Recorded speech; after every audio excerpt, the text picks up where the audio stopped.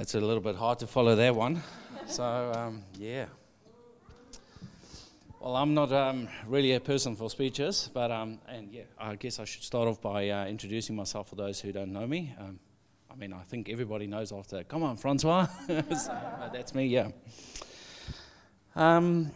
So I've been in New Zealand next month 12 years now.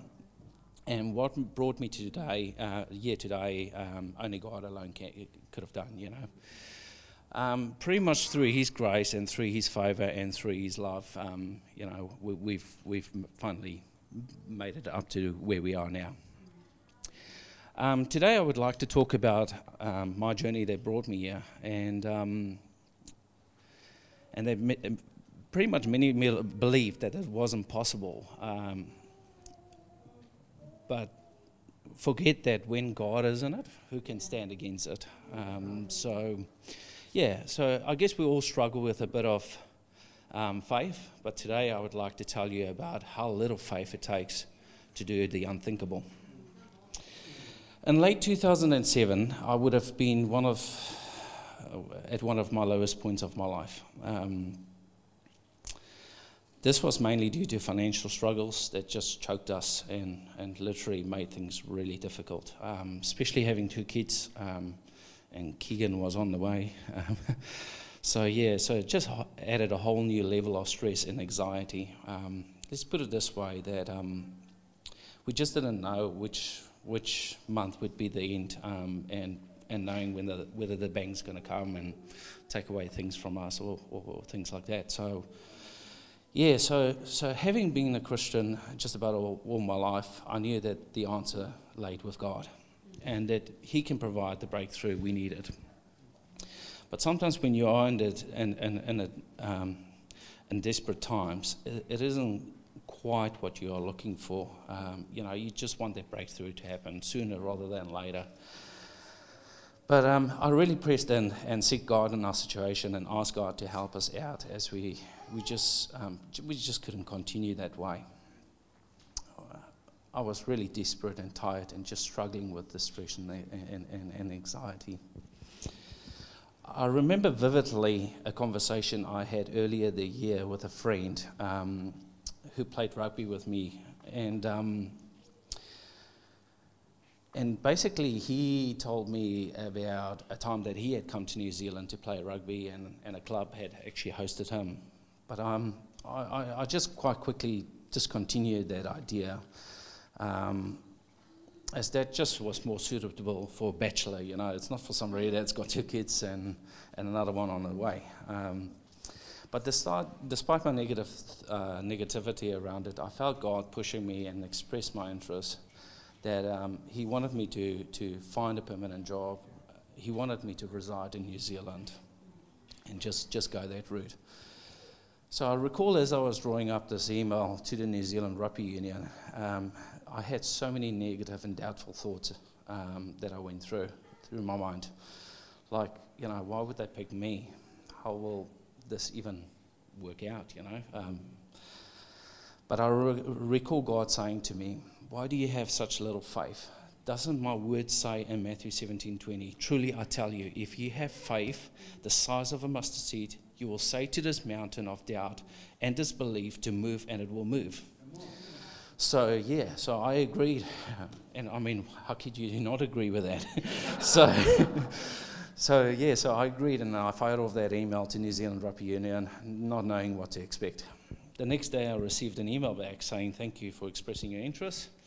And actually, they do know of two rugby clubs in the Waikato that would most probably be happy to host you.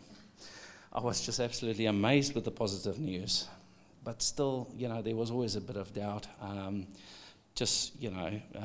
How's that going to look? There's just so many questions.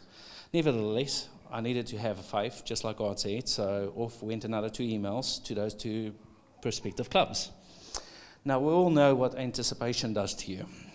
Well, for me, it was like every 2 minutes, send and receive, send and receive, send and receive, and waiting for that email to come through. And, those days it was just, computers. It wasn't on your cell phone. So sitting at work, sending and receiving, I wasn't very productive.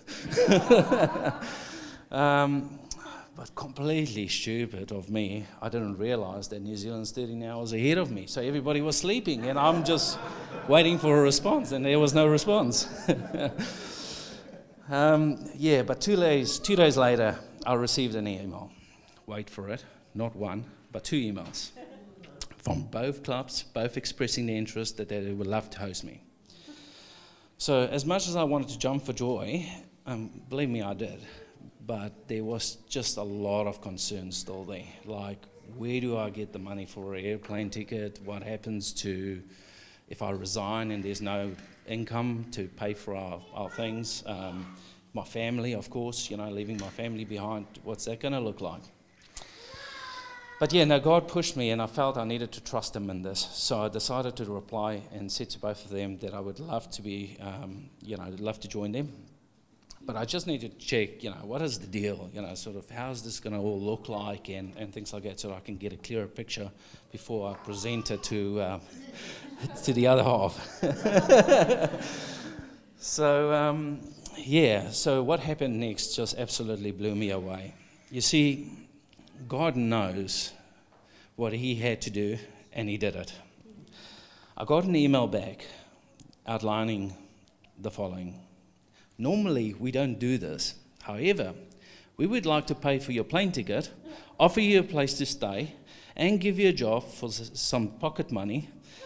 And I was just like, what? What am I reading? And just to finish it off is when I calculated the little bit that they said was pocket money, it was enough to pay for everything back home in South Africa and still leave me with some change. Now, isn't God good or what? So in February 2008, I arrived in New Zealand. So obviously that conversation went well. With one backpack, one suitcase, and $80 in my pocket. And that's where our new journey of hope started. There was many challenges that we still had to meet, such as finding a permanent job and obviously being able to qualify for residence, which was obviously a tough one for us, and then most of all bring the other half of my family over. Despite some of my greater family thinking it would never work out for us, just because we didn't have any New Zealand qualifications, I just believed the opposite. You see, when you center God in the midst of your storm, the calmness overcomes you. I just knew when all these doors started opening, God had our back, and we just have to trust him. Yeah. So 3 months later, I secured a permanent job just before my permit was to expire. Now, that was quite nervous, but it all worked out. It was enough for us to save and buy the tickets for my family to come over, which they eventually joined us 6 months later. There's many other testimonies that marks our journey of faith with God that brings us here today. But if I could pick one thing over on this journey, it is not to stress and be anxious. God is bigger than all our mountains in our life. Yeah. Now, I just love what Jamie had said this morning about mountains, and we hadn't spoken or anything, and it just hit me like, how good is God that he just, brings little pieces of puzzles and brings it all together and brings out a powerful message. So it's just awesome. So God is bigger than all our mountains in our lives. However they may look like, we just need to trust him and have faith. Even if it's as little as a mustard seed, we just need to. So I want to encourage you all, no matter how big your mountains are in your lives, that you've got to trust them and have faith. Even if it's as little as a mustard seed, God will break down those walls. He will give you what you need to. So be blessed, people. That's me. Thank you. Over and out.